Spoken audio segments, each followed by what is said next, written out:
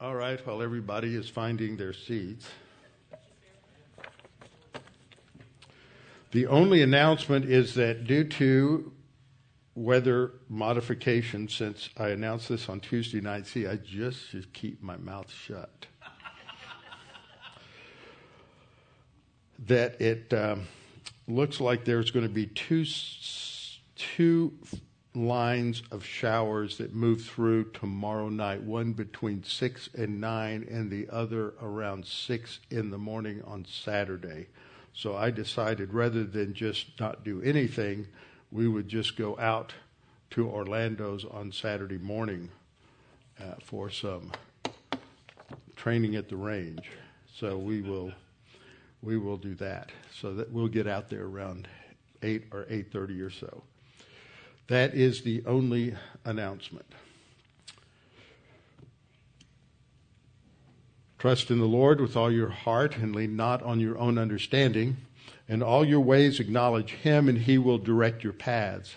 They that wait upon the Lord shall renew their strength. They shall mount up with wings as eagles. They shall run and not grow weary. They shall walk and not faint. Fear thou not, for I am with thee. Be not dismayed, for I am thy God. I will strengthen thee, yea, I will help thee. Yea, I will uphold thee with the right hand of my righteousness. Be anxious for nothing, but in everything by prayer and supplication, with thanksgiving, let your requests be made known unto God, and the peace of God, which surpasses all comprehension, shall defend your hearts and minds in Christ Jesus. Thou wilt keep him in perfect peace, whose mind is stayed on thee, because he trusteth in thee. For the grass withers and the flower fades, but the word of our God shall stand forever. Before we get started, we'll have a few moments of silent prayer to make sure that we're in right relationship with the Lord, walking by the Spirit, prepared to study God's Word. And after a few moments of silent prayer, then I will open in prayer. Let's pray.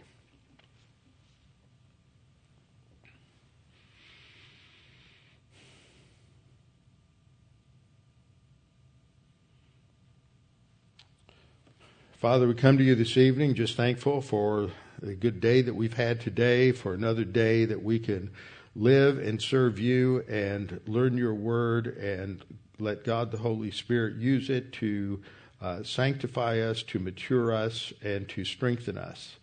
Father, we pray that we might continue to have this freedom in this nation. We know that there are those in positions of power, whether they are serving in the Senate or the House, or whether they are in positions in the judiciary who will stand firm. But Father, we pray that you will protect us from the onslaught, the attacks of those who hate Christianity and hate the truth.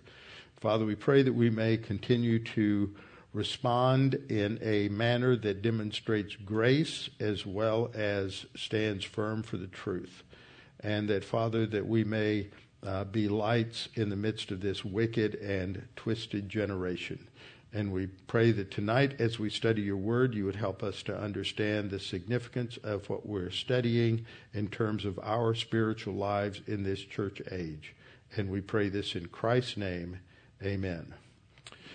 All right, open your Bibles with me to 2 Peter. And we're back here. It's been a couple of weeks because of I was under the weather a little bit last Thursday night, so we had to cancel class. But I wanted everybody to watch that particular video that we showed last week as backdrop to what is going on in 2 Peter.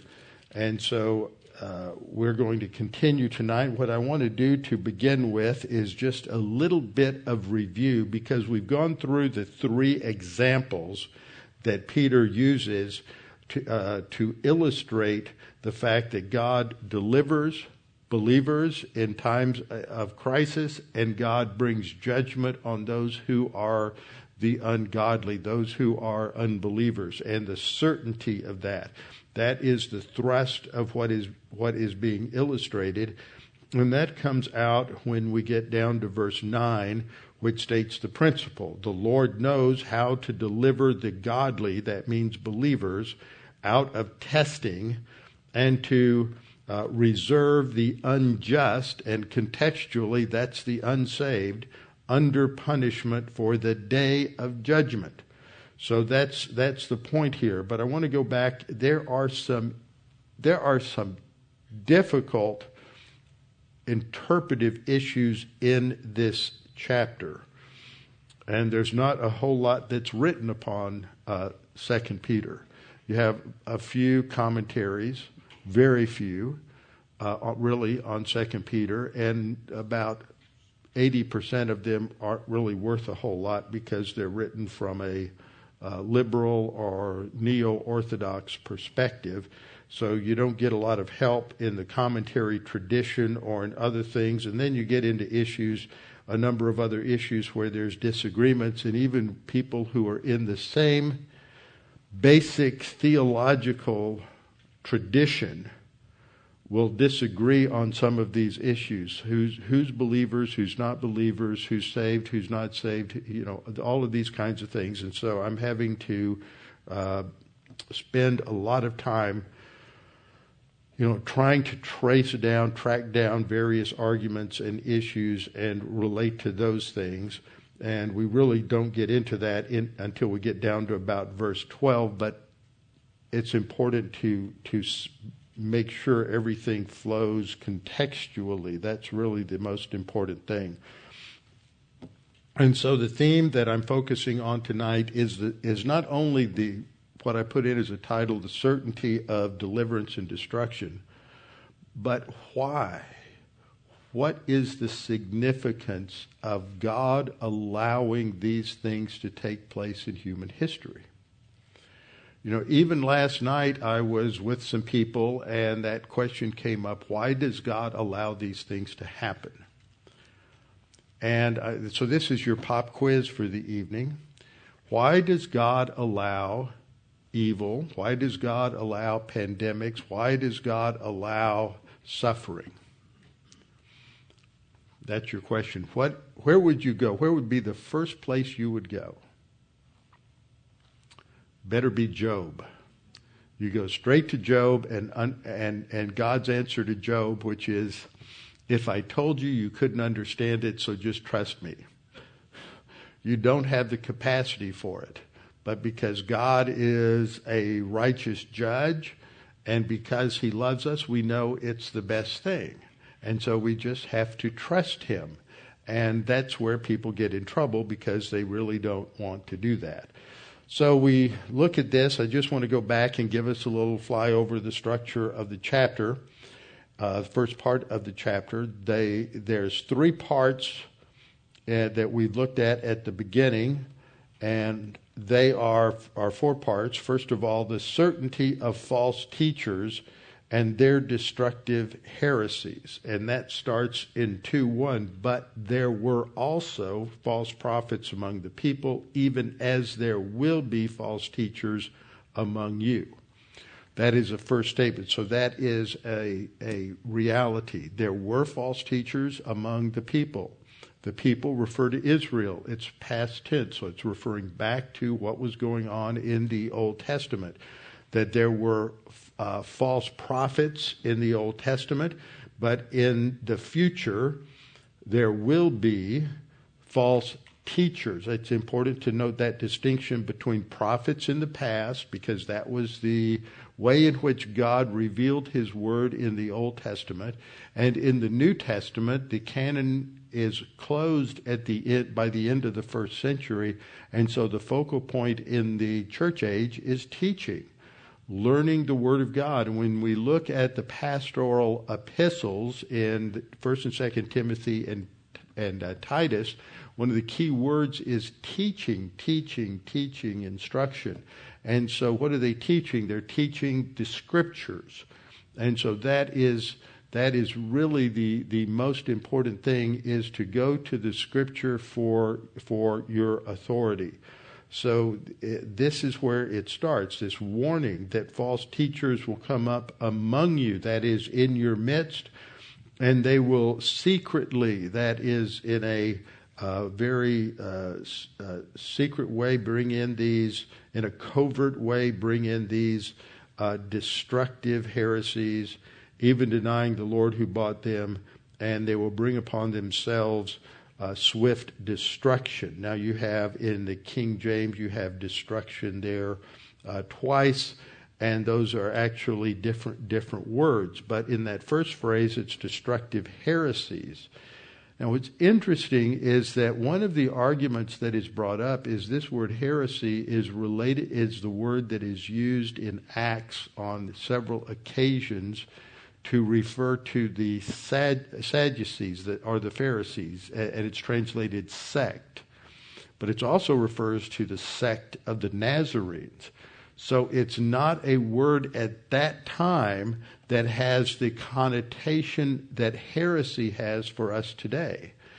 Today we have the word heresy that as it developed in church history, it came to be restricted to those who were teaching something that was contrary to Scripture, usually restricted to the more extreme statements, denying the person of Christ, denying the work of Christ, denying the Trinity, denying the substitutionary atonement of Christ. And of course, in the Middle Ages, it was applied to anyone who disagreed with the authority of the Pope in Rome. And that was the reason that they condemned John Wycliffe about 30 years after he died. They condemned him at the Council of Constance, and they also condemned Jan Hus, the Bohemian. That's where he lived. It's not a term of slang for some sort of beatnik today. A Bohemian, that's Czechoslovakian. That's today we call it Czechoslovakia, but he taught in Prague, and that was the area, and he was an evangelist. And so he is declared to be a heretic, and then they burned him at the stake. And they went to England, and they had them dig up Wycliffe's body, and then they burned it, and then they scattered the ashes in the river. Now, why did they do that? Because in the limited knowledge of those who can't comprehend omnipotence, they didn't think that God would be able to put it all back together again in the resurrection. And so by digging him up and burning his bones and everything, well, that would guarantee he would not get resurrected. So those kinds of things were going on, and that was what they were going to charge Luther with, but God had other plans. So Luther was not, he was actually excommunicated, but they never got to that point because by then he was so popular in Germany that the Roman Catholic Church didn't have a chance that they were going to be able to punish him. But that narrow sense in which we use the word heresy today is not what it meant in biblical times. What is the important word there is that word destructive, and it indicates that it would indicate teaching that would cause you to spend eternity in the lake of fire. It would be destructive of the gospel. And then in verse 2, Peter warns many will follow their destructive ways. Now that is a repetition of the word used previously.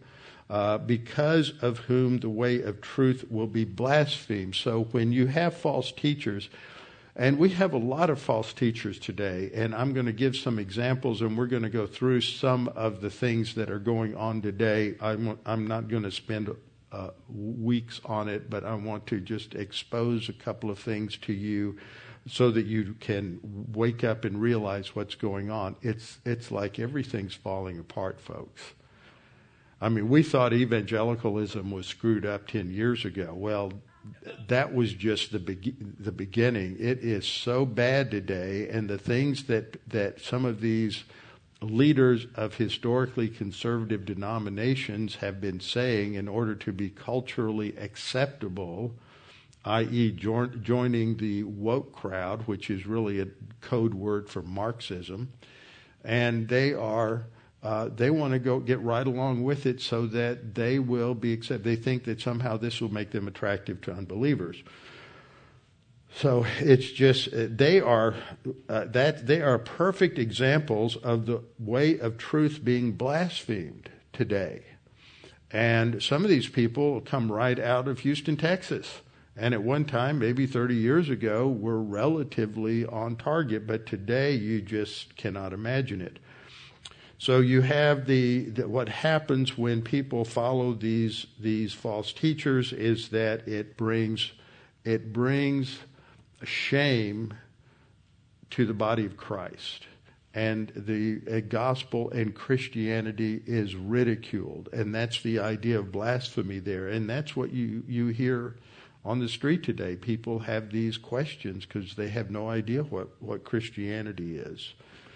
And so verse 3 says, by covetousness. So you see that one of the primary motivations is going to be money. And we certainly have that with the whole health and wealth and prosperity gospel movement that has really gone far beyond anything that you could ever imagine today. They will exploit you with deceptive words. For a long time, their judgment has not been idle. Now, that's an important phrase because we tend to look out there and we say, why doesn't God do anything? Are you omniscient? Can you see everybody and everything? How do you know that God isn't doing anything? Their destruction has not been. God is giving them enough rope to hang themselves, as He did with the Canaanites. We've talked about that in Judges. Why does God feel it necessary to entirely annihilate and eradicate the Canaanites from the face of the earth? Because God dealt with them in grace for over 400 years, as He told Abraham. He told Abraham that He's going to give this land to Abraham's descendants, but not yet, because the sins of the Amorites and the Canaanites hasn't reached full fruition. He's going to give them enough grace so that they will completely condemn themselves and demonstrate their worthiness of their judgment. And that's what God is doing. He is not idle. He's not ignoring it, but He is dealing with them in grace and giving them enough rope to hang themselves. And so that leads to self-destruction. So that's really the main idea that covers and governs the whole chapter, is this warning about the false teachers. And then you have the examples of divine discipline that are given in 4 through 8 for the purpose of demonstrating that the Lord knows how to deliver the godly out of temptations or testing, and to reserve the unjust or the unsaved under punishment for the day of judgment. And then there's going to be a description of these false teachers beginning in verse 12. We have descriptions down through verse 17 of what they are like and what they are teaching. And then their various deceptions and the impact that it has on believers is described in verse 18 down to verse 22. So that gives us an understanding of the overview. Now, the structure of the section that we are in 2 Peter 2, 4 through 9, we've gone through the three historical examples. It starts with a conditional clause in verse 4, for if God did not spare the angels. And then the second example, verse 6, and if turning the cities of Sodom and Gomorrah into ashes. So you have the first example, verse 4, you don't have an if at 5, but that's the second example, sparing the ancient world of Noah. You have these examples, and then he comes down to verse 9 and then gives the result, the then clause. So it's a very, very long statement. So he's going to give the examples of the angels who sinned as an example of destruction, and then the destruction of the ancient world, then the destruction of the cities of Gomorrah, and the deliverance of righteous Lot. But in the second example, he delivers Noah. So that's the structure, and we've gone through all that in detail. So now we can do another kind of analysis tonight to see why all of this is important. What is God doing in all of this? And so we have to go back and look at 2 Peter 2:6. This is the example of Sodom and Gomorrah.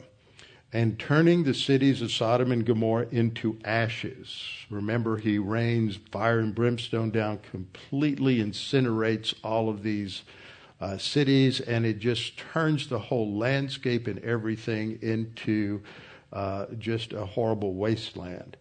Condemned them to destruction, making them an example to those who afterward would live ungodly. Now, as we look at that last word, ungodly, I want to say a couple of things about this. The two important words that we see in the passage are righteousness on the one hand and godly or ungodly on the other hand. Noah is a preacher of righteousness in verse 5. And God brings the flood on the world of the ungodly.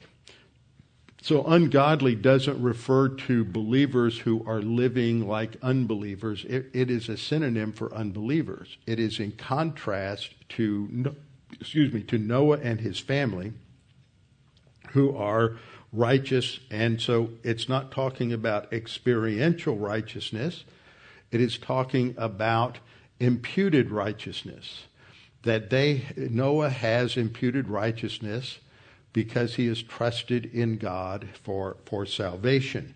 The example of that in the Old Testament, which isn't used here, it comes in Genesis 15:6, where Abraham believes God and God imputes it to him as righteousness. So he is declared righteous. That is the example of imputation and what justification by faith is, which brought something to mind. So I'm going to look the quote up here on my phone. I've been reading for the class on Thursday night a biography of Luther that came out a few years ago by Eric Metaxas. Some of you know who he is. He's written several other books, wrote a good book I read a few years ago. I think the title of it was If They Can Keep It, which is the famous phrase of Benjamin Franklin after coming out of the Constitutional Convention. We've given them a republic if they can keep it. And it's a great book. But Metaxas, from what I've been told, comes from a Roman Catholic background, and he goes through a chapter where he deals with Luther's explanation of where Luther finally comes to an understanding of what justification by faith alone is. Now, what he realizes is something that you've heard so many times that probably when I explain it, you check out and you think about something else because you have that down. But nobody at the time of Luther really understood this. And so after he gives a cogent quote from Luther, Metaxas explains it. And this is what he says. Once we embrace Christ, we are instantly made righteous. Now, that's the only fault I say. He doesn't say declared righteous. We don't have, he's not saying infused righteousness, but that's the only fault I have in what he says here. Because of his righteousness. So he recognizes that it is Christ's righteousness that is basis for our justification, and not because of anything we have done or could do. So our good works do not earn us God's favor. That favor we already possess, even though we are sinners who sin and cannot help sinning. By turning to God in faith, as sinners who understand that we are sinners, and by crying out for God's help, we do all we can by acknowledging our helplessness. At this point, in which our faith acknowledges the truth of our situation, we are instantly clothed with the righteousness of God. And it is now our gratitude to God for this free gift of his righteousness and salvation that makes us want to please him with our good works. We do them not out of grievous and legalistic duty or out of a hope to earn his favor, but out of a sheer gratitude for the favor we already have. Our service to him is redeemed and transmuted into a free servitude. Luther summed it up in this typically colorful image. You're going to love this.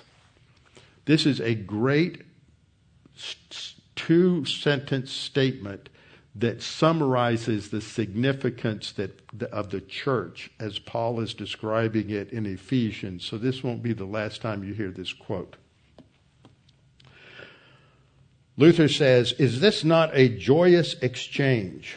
The rich, noble, pious bridegroom Christ takes this poor, despised, wicked little whore in marriage, redeems her of all evil, and adorns her with all his goods." That's the riches in Christ of Ephesians. Luther had a very earthy language and spoke to the people. So that's justification by faith. We are not made righteous in the sense that God changes us. We're declared righteous because we receive the righteousness of Christ. We're clothed in his righteousness. That's what we learned from Abraham. So when we look at this phrase righteous, it's contrasted with ungodly. So we know that what Peter's talking about is believer versus unbeliever. And he goes on to say in verse 6 here, where he says, talks about turning the cities of Sodom and Gomorrah into ashes for those who are ungodly. They're unbelievers. It's a judgment on them as unbelievers. But in verse 7, he delivers righteous Lot. Now, when we look at Genesis, we don't see somebody who we would describe as righteous in their behavior. But we'll get to that verse in a little bit. But he delivers righteous Lot. And righteous Lot is contrasted in the rest of the verse, who was oppressed by the filthy conduct of the wicked. So the wicked are unbelievers, contextually. For that righteous man, again, Peter refers to him as one who has imputed righteousness, dwelling among them, tormented his righteous soul. Why is it righteous? Because it's clothed in the righteousness that God has imputed to him. Tormented his righteous soul from day to day by seeing and hearing their lawless deeds. Then the Lord knows how to deliver the godly out of testing. So godly there refers to believers. So we recognize we're dealing with unbelievers versus believers. So what's going on here? Well, those who are ungodly here, the unbelievers, are being made an example, which is a weak translation. It's accurate, okay, it's a good translation in one sense, but you don't get the point from this in the English. So what we see here is that in 2 Peter 2, the word for example is hupadegma, which can be an example, just as you would say to your children or your grandchildren when you see somebody get appropriate punishment. See, learn from that lesson, let that be an example to you. But this is more than that. So it can have the meaning of example or evidence. When you look at Scripture, there are several words that are translated as example, but they have different nuances, different senses, even though they're all translated with the same English word. But this particular word is used in the sense of a legal testimony. That's what's going on here. And you get this when you look at the root word, degma, which is only used one time in the New Testament, and that's in Jude 7, which is a parallel passage. As we've talked about many times going through this, Jude and Peter are talking about very close things. They each give 3 examples. We'll look at that in a minute. And one of them is different in each one. But in Jude 7, Jude uses Sodom and Gomorrah as an example.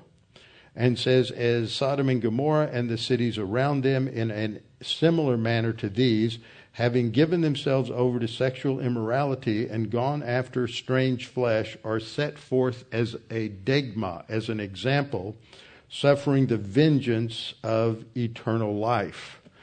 So when we look at what's going on here, we see that both of them are emphasizing this, so we have to understand what the significance is. In what sense are they an example?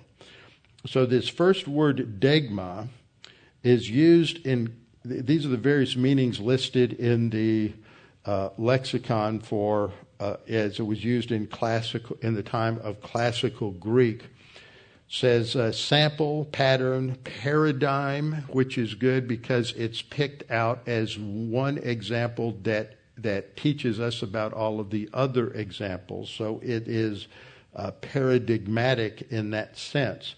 Plan, proof in the sense of legal proof, legal evidence offered in a court of law. Legal evidence, and that is how it is used here. It is used as an example, a legal example, a legal proof demonstrating something about God's righteous judgments. And so in Jude uses three examples. Let me change the term. Jude uses three illustrations from the Old Testament that demonstrate God's righteous judgment. So these are the legal examples, the legal proofs that are being brought forth, as it were, in a court of law. Now, the reason I'm bringing this out is because you have often heard me, and you've heard others, talk about the fact that human history is laid out by God according to a legal concept. I just explained justification. Justification is a legal word to declare justified in a court of law. That is why in good technical theology it is referred to as forensic justification. Now, all of you should be familiar with the word forensic. If you've watched anything from CSI Las Vegas, CSI New York, NCIS, whatever city they're in, Law and Order shows, everybody should know that forensic has something to do with the courtroom. And so this is talking about forensic justification. First time I heard that, I was in a class in seminary where I was told at the opening day when we went through the syllabus, you're going to write a paper on forensic justification. I went, huh? What's that? Well, that's the historic term. So all these terms, redemption, forgiveness is the canceling of a debt. Words like you've heard, like expiation, words like atonement, cleansing, all these different words are all used in a court of law to describe different things. Confession is used in a court of law. So we see that all through our understanding of salvation, all these key terms all relate to something happening in a legal courtroom. And so there's something about human history that is being explained to us in the Scripture on the analogy of a court. So we're going to come back to that. But so there's evidence that's being presented in a courtroom. And the first piece of, I'm going to change the terminology. It's evidence, but the first piece of, the first illustration and piece of legal evidence is how God dealt with the unbelieving Egyptians whose lives were taken at the first Passover. And there was not all of the Egyptians that the firstborn died, and what the unbelieving Jew comment there is wrong. No Jew died. Not a single Jew died. Every Jew applied the blood, and we know that from historic evidence from the Scriptures. no Jew died at the first Passover, but that is an evidence of God's judgment on the unbelievers in Egypt and destroyed their culture. Second, angels who did not keep their proper domain. So this is talking about a group of fallen angels. Third, the destruction of Sodom and Gomorrah that were destroyed by fire. And what's interesting is when you look at these three lines of evidence, the second and the third both involved angels.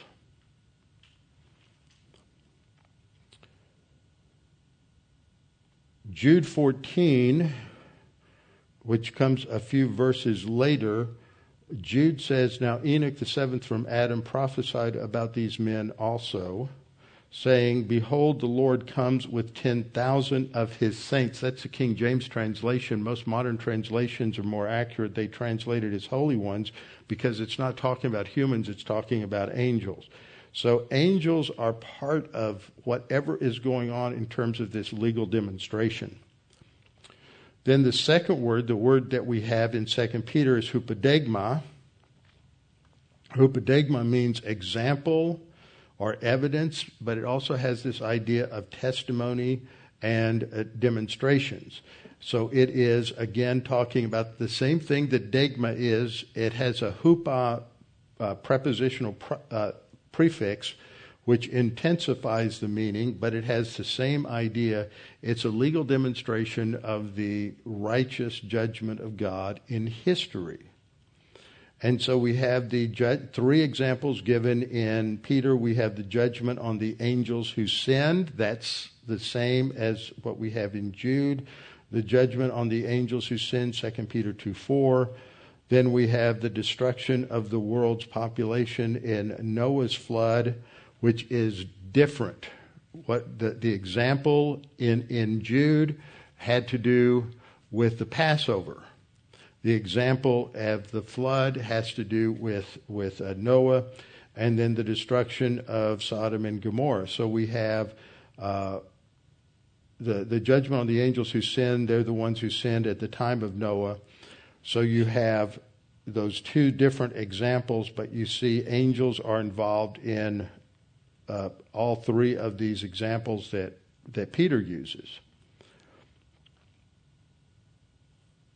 Now, we've run across these words somewhere else. So now this is what we call doing theology. First you exegete in Ephesians, then you exegete in 2 Peter, and then you discover there's a section that relates to each other, and you, after you've truly understood what each of those epistles are saying, then you go to the next level and you start to build your theology. The trouble with a lot of people is they have a theological grid and they read it into the passages because they don't know how to exegete. And even people who do know how to exegete fall into that trap, and that's a big error. In Ephesians 3:10, we just taught this a few weeks ago. In Ephesians 3:10, where Paul is talking about this new revelation that God has given to him, the mystery of the church, never before revealed, but now is to be made known to the church. And this is then further developed in verse 10, where this revelation to the church, to Jew and Gentile, is for a second purpose, to the intent that now in this church age, the manifold wisdom of God might be made known by the church to the principalities and powers in the heavenly places. So we took quite a bit of time, if you remember, to go back and review the angelic revolt. Now what we're doing here is we're just substantiating things that I said when looking at the angelic revolt.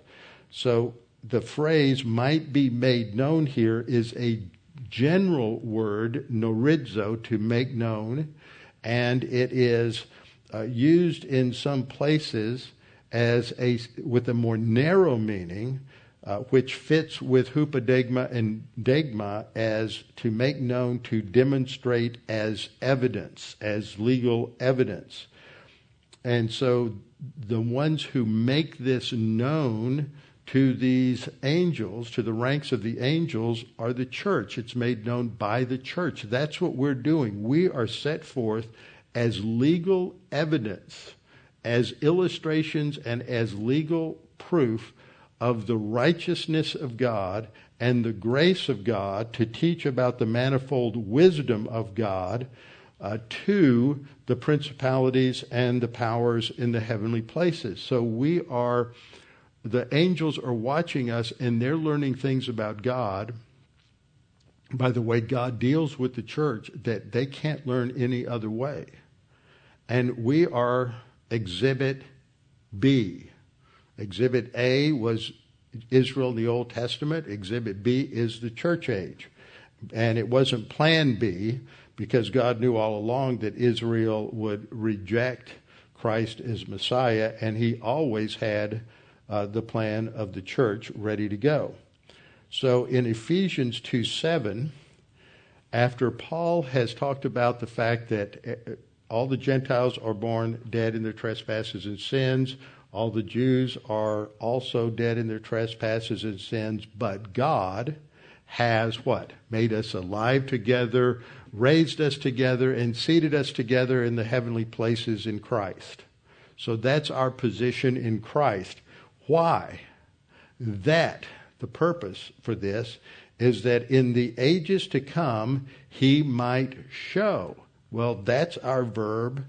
It's not hupodeigma. It is endeiknumi, which is based on the same verb. It means to show forth or to demonstrate a truth, to prove something, or to give an exhibit in a law case.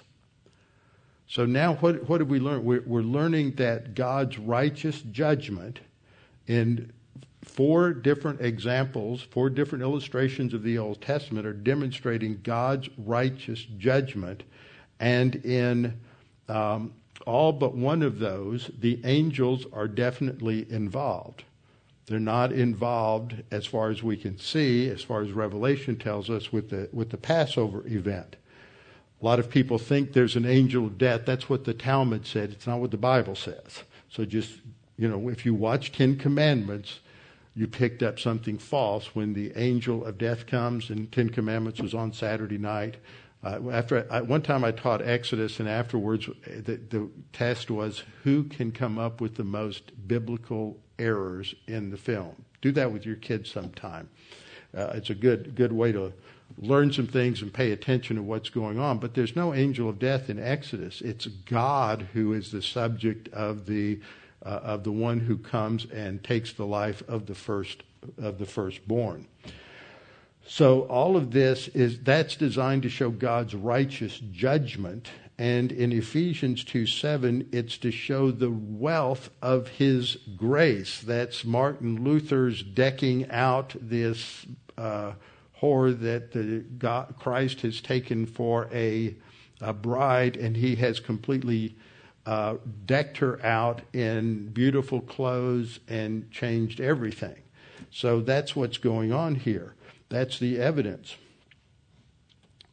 And if you go through Ephesians as we did, it's for the praise of the glory of God's grace. It shows the riches of the glory of the inheritance of the saints, what we have, what we possess in Ephesians 1:18. It shows the exceeding greatness of his power to be able to transform us like that and to provide all this for us. It shows the working of his omnipotence, 1:19. It shows that God is rich in mercy in 2:4. And it shows his great love with which he loved us in the second part of 2:4, and his grace in 2:5, and much, much more.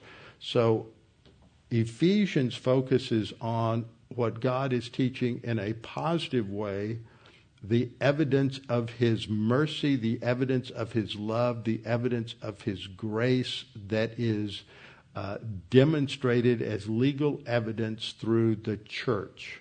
In Peter and Jude, It's the flip side. It's demonstrating the righteous judgment of God on those who have rejected his grace. And Ephesians 2:7 says that in the ages to come, so throughout all eternity, this legal evidence is put on display in probably on the earth in the New Jerusalem for all to see and learn from throughout the future. Now, Ephesians 3:10 says that all of this was to be evidence for the principalities and powers, terms that are talking about different ranks of angels, both fallen and unfallen. So it is set forth as evidence to the rulers and authorities in the heavenly realm. So now we come to verse 7. Verse 7 says that God delivered righteous Lot. Remember, the point from verse 9 is God knows how to deliver the godly out of testing and to reserve the unjust or the unsaved under punishment. So we looked at the punishment in verse 6, and the deliverance is stated in verse 7. And just a couple of things to point out there. God delivered righteous Lot. He is righteous not because of his behavior. He is righteous because he has been declared righteous on the basis of his faith, by means of faith. And this is the important aspect of all of this. Now, one of the things we ought to think about here is give a little thought to this. Here's Lot. Remember the situation that his cowboys and shepherds were fighting with Abraham's cowboys and shepherds, and they have a lot of them, and they can't get along. So Abraham says, we've got to separate. But being a grace-oriented, mature believer, he offers Lot whatever part of the land he wants to have. And so Lot looks out there and he sees, the cities of the plains, and they have a lot of social life down there, and that's where all the action is, and it's a well-watered place. It's beautiful. So he looks at all the surface things, just like a modern 21st century American does. They look at the surface, they look at the superficial, and make their decisions on that basis. And so he does, and he goes down there, and this is some of the worst, most perverted groups of people. They are into every kind of sexually perverted sins, and he's living there. And here's a believer living in the midst of everything that they're against. And what 2 Peter 2:7 says is that he is oppressed by this conduct. He is oppressed by the licentious or lewd behavior of the wicked. And the word oppressed means to be distressed or to be anxious or to be anguished. So his soul doesn't make him comfortable. He just can't ever get comfortable living there with all of this that is going on around us. And what this points out is a very important principle and very important question that all of us need to constantly ask ourselves, because we live in a world that is in competition with Sodom and Gomorrah to see who can be more perverted. And it's all around us. It's in books. It's in the newspapers. You can hardly watch anything on TV. Even the commercials. I mean, I remember when I was a kid, there'd be commercials that would come on, even in the 60s, and it was embarrassing. I didn't want to have that brought up, and now it's even worse.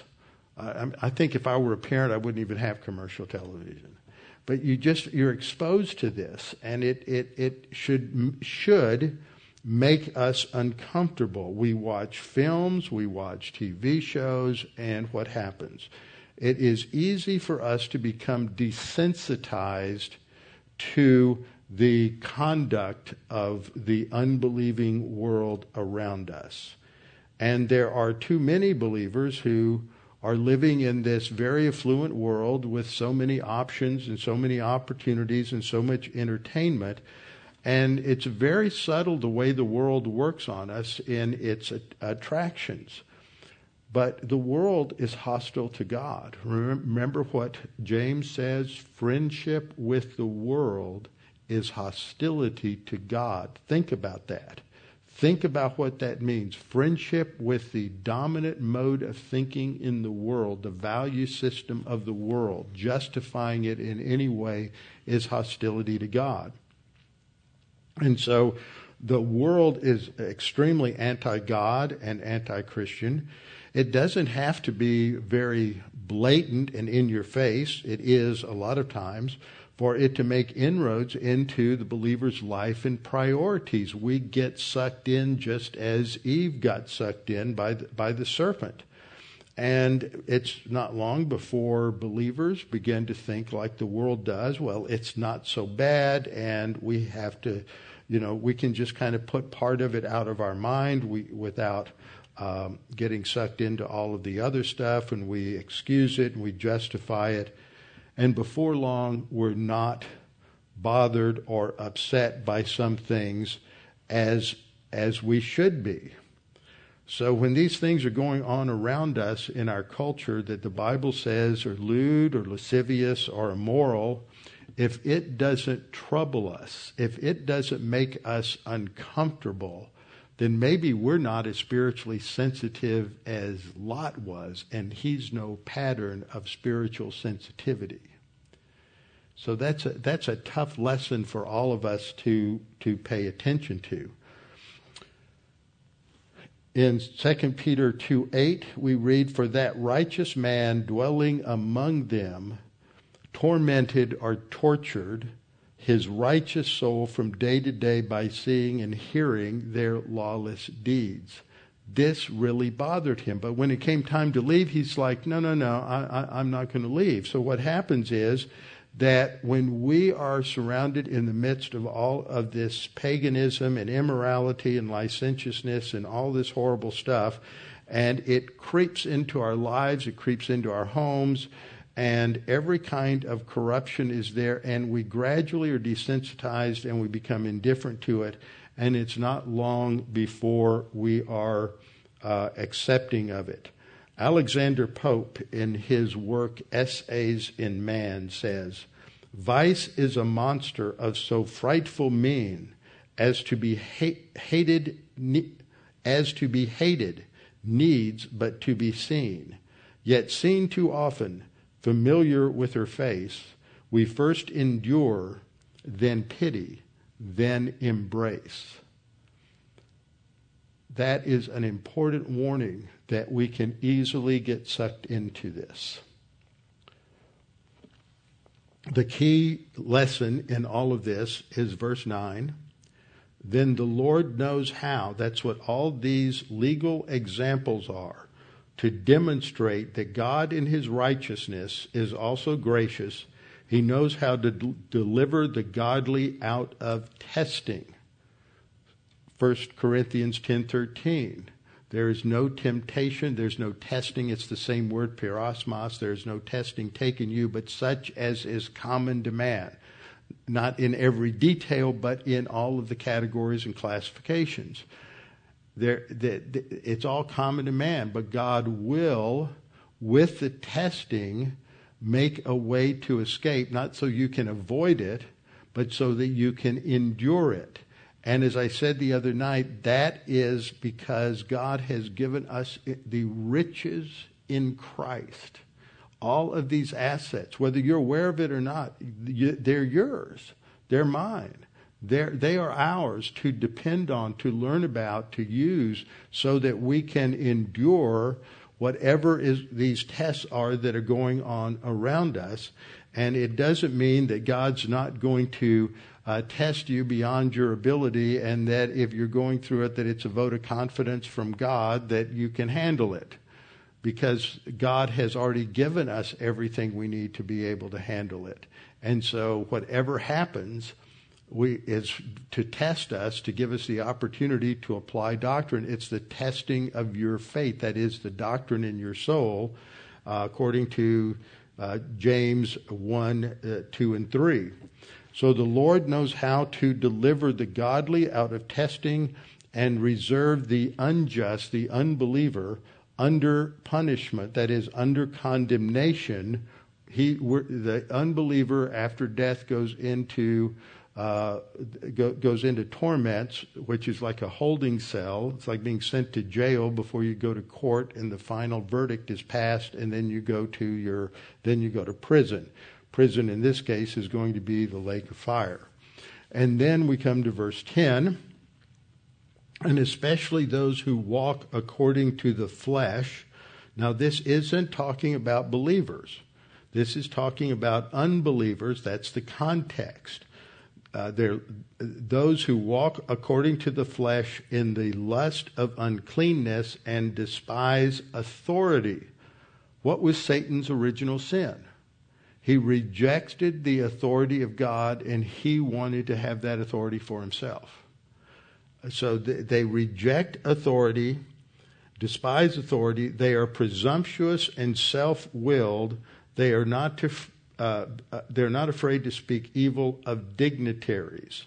And by that, he's referring to even the powers of the demons, the demonic principalities and powers.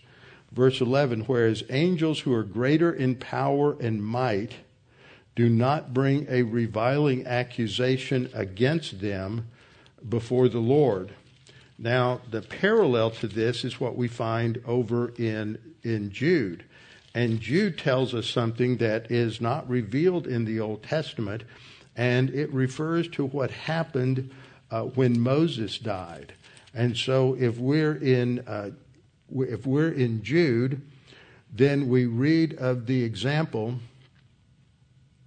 in verses 8 and 9. Likewise, also these dreamers, that he's referring to the false teachers that are there by that time, defile the flesh, reject authority, and we have the same phrase, they speak evil of dignitaries.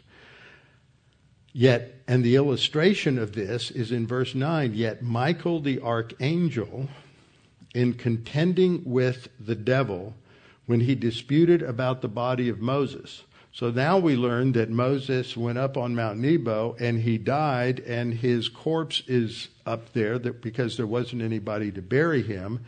And so Michael is there watching over his body and protecting it from the devil who wished to defile it. And so the illustration is that not even Michael, when he disputed with the devil about the body of Moses, did not dare to bring a reviling accusation against him. So you see, all of these crazy television evangelists are into all these deliverance ministries, and they're stomping on the devil and punching the devil and making all of these idiotic reviling accusations against the devil. They are demonstrating that they don't understand anything according to these passages. That Michael is the one who's recognizes he's under the authority of God, and he calls upon the Lord to rebuke the devil. So this is all part of this pattern of what is to be discovered in what is taught by these false teachers. So we'll come back next time and start into the next section in verse 12, going down where we start looking at the details, the characteristics of what these false teachers are teaching. Father, we thank you for this opportunity to study these things this evening, to recognize that living in the midst of a wicked and perverse generation, we are the ones that are to be a light. We're to illuminate. We are not to be influenced and seduced by the darkness that surrounds us, but we are to illuminate it. And the way to illuminate it for us begins with your word, that your word is a lamp unto our feet and a light unto our path. It illuminates where we are going. It doesn't illuminate our eyes. It illuminates the path, the direction that we should go. And Father, we pray that we might be faithful in reading your word, studying your word, internalizing your word, that it may be our protection against that which is going on in the culture around us, and that we may not get seduced by it, that we may not get to the point where we are indifferent to it, but that we would continue to recognize and to resist the influences and the attraction and pass the test of being surrounded by this evil. And we pray this in Christ's name. Amen.